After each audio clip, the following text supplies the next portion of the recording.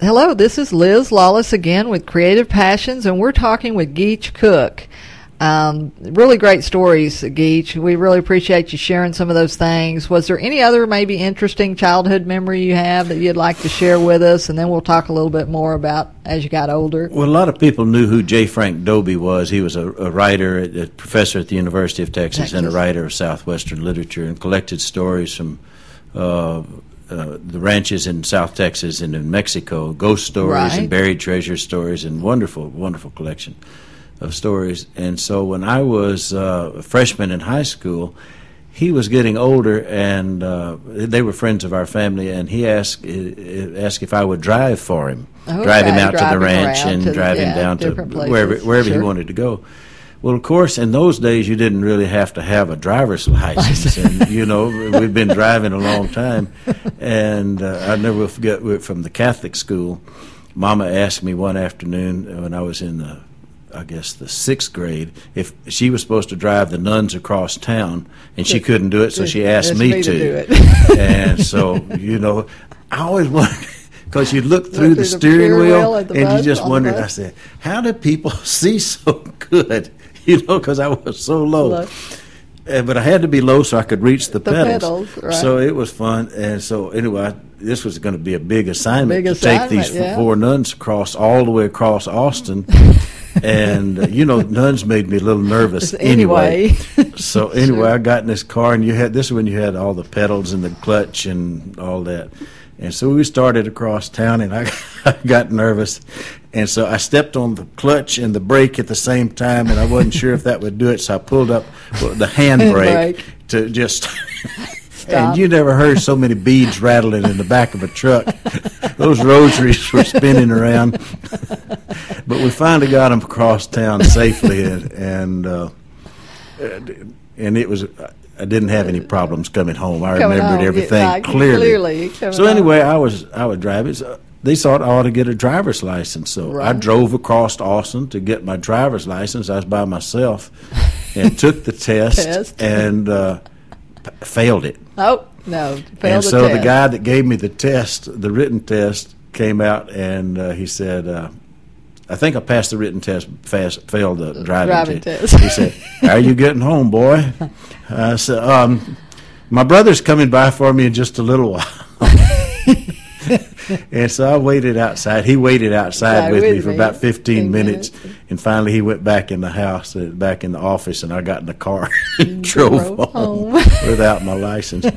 So with all this experience, they thought, well, this would be a good guy to drive for J. Frank Dobie. And it really was a great experience for me, because I got to meet all of the people that the ranch owners. Well, we met a lot of the ranch owners, but we met some Roy Bedichek, who was a Texas naturalist, and Walter Webb, who was a Texas historian, and I would drive them out to Dobie's ranch at Cherry Springs and later at Paisano, and they would just sit around and philosophize and that sort of thing. Yeah, sure. And one day we took we'd been planting some peach trees out at Dobie's Paisano ranch, which was on Barton Creek right outside of Austin.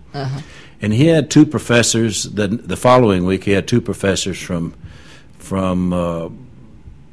Oxford that came over that he had known England, when he had taught over there from England, and they were like Disney had cast them. You know, they were in their wool suits and they had their ties on and kept their coats on all the time, and one of them had a vest, and we drove around the ranch and they philosophized about the buzzard, how nice it would be to come back as a buzzard. And you know, what a great life they have and how relaxed their lives seem to be. And we saw some white-tailed deer and we saw a fox, but we didn't see any armadillos, and they said they'd like to see some armadillos. So that night they were going to stay at the ranch and I was going to go into town. So when I went out to get in the car and I turned on the headlights, there was an armadillo digging in one of these little peach trees things that we had just planted. So I left the lights on and quietly went in the house, and I said, I know y'all wanted to see an armadillo, and there's one out here right now digging in this where we planted this new peach tree. And so they came out on the porch, the 3 of them. Dobie had his pants cut off, wearing these cut off khaki pants, barefooted, looked like cedar stumps up there. and he was out there, and he picked up his shotgun as he went out the door. And these two guys were just, oh, by Jove, positively prehistoric. What a quaint creature. Oh, what a quaint creature. And all of a sudden, the shotgun explodes, and Dobie blew that armadillo completely up in the air. You know, they won't quit kicking. And they couldn't believe it. That little SOB is going to dig up every peach tree in Travis County. But it was quite a great experience. We went one time to we were going out to Dobie's ranch, and he had a yard man named Gomez, a Mexican fellow that helped him. So we went out there, and Mr. Gomez was helping Mr. Dobie on with his coat. And Roy Bedichek was going with us. And so when he helped him on with his coat, Dobie said, "Gracious, Gomez." And Roy Bedichek said, "Frank, you know, I think it remarkable that a man who was born in South Texas on a ranch amongst the Mexican people, who has traveled extensively throughout Mexico collecting stories and lore of the Mexican people, has, after all these many years, been able to maintain his Anglo-Saxon accent."